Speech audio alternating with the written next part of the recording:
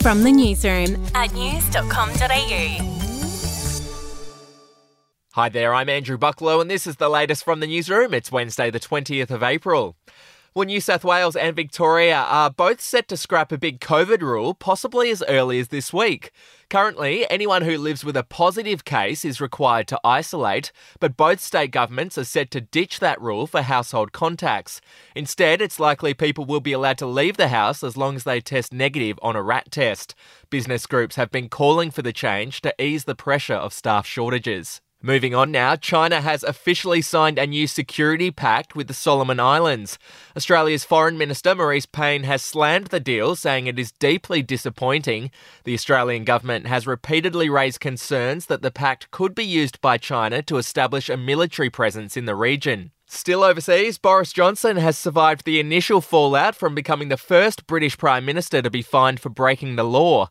The embattled UK leader offered a full apology after being penalised for breaching COVID lockdown laws by attending a party in 2020. Mr Johnson made it clear he wouldn't be resigning despite persistent calls to do so, a move which angered the leader of the Labour Party in the UK.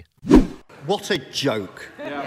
Even now, as the latest mealy-mouthed apology stumbles out of one side of his mouth, a new set of deflections and distortions pour from the other. But the damage is already done. The public have made up their mind. They don't believe a word the Prime Minister says.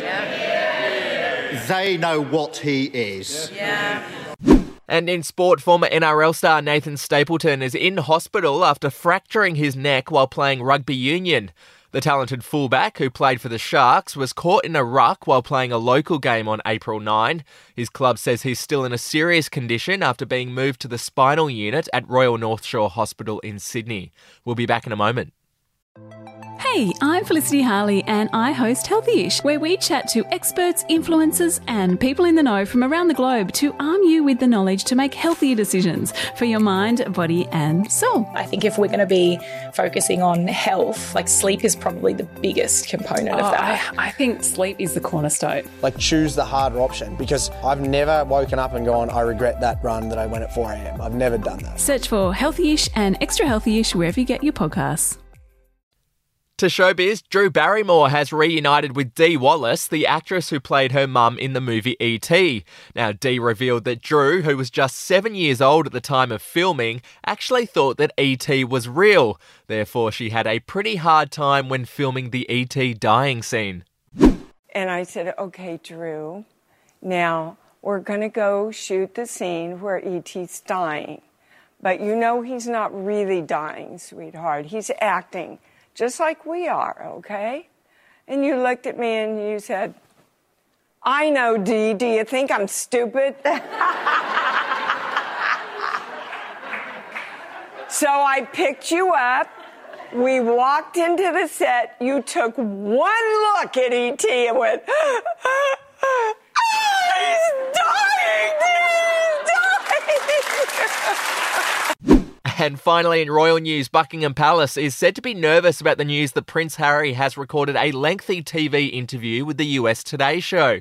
The interview will air later this week, and the show says the royal will talk about his surprise visit to the Queen and his life with Meghan Markle. Well, that's the latest from the newsroom. We'll be back with another update soon. Your update from news.com.au. Are you ready to get an inside look at crime from someone who has investigated some of Australia's worst crimes? It was like Aladdin's Cave. The luminol found bloodied footprints and bloodied handprints on a wall, so it's just like a horror movie. Former homicide detective Gary Jubilant sits down with cops, crims, addicts, victims, small-time cheats, and big-town lawyers as they tell their incredible stories. My house got raided. Next thing you know, I got bail refused. Next thing you know, I'm on a truck to Parklea Prison. Listen to I Catch Killers early and ad-free on Crimex Plus on Apple Podcasts today or wherever you get your podcasts.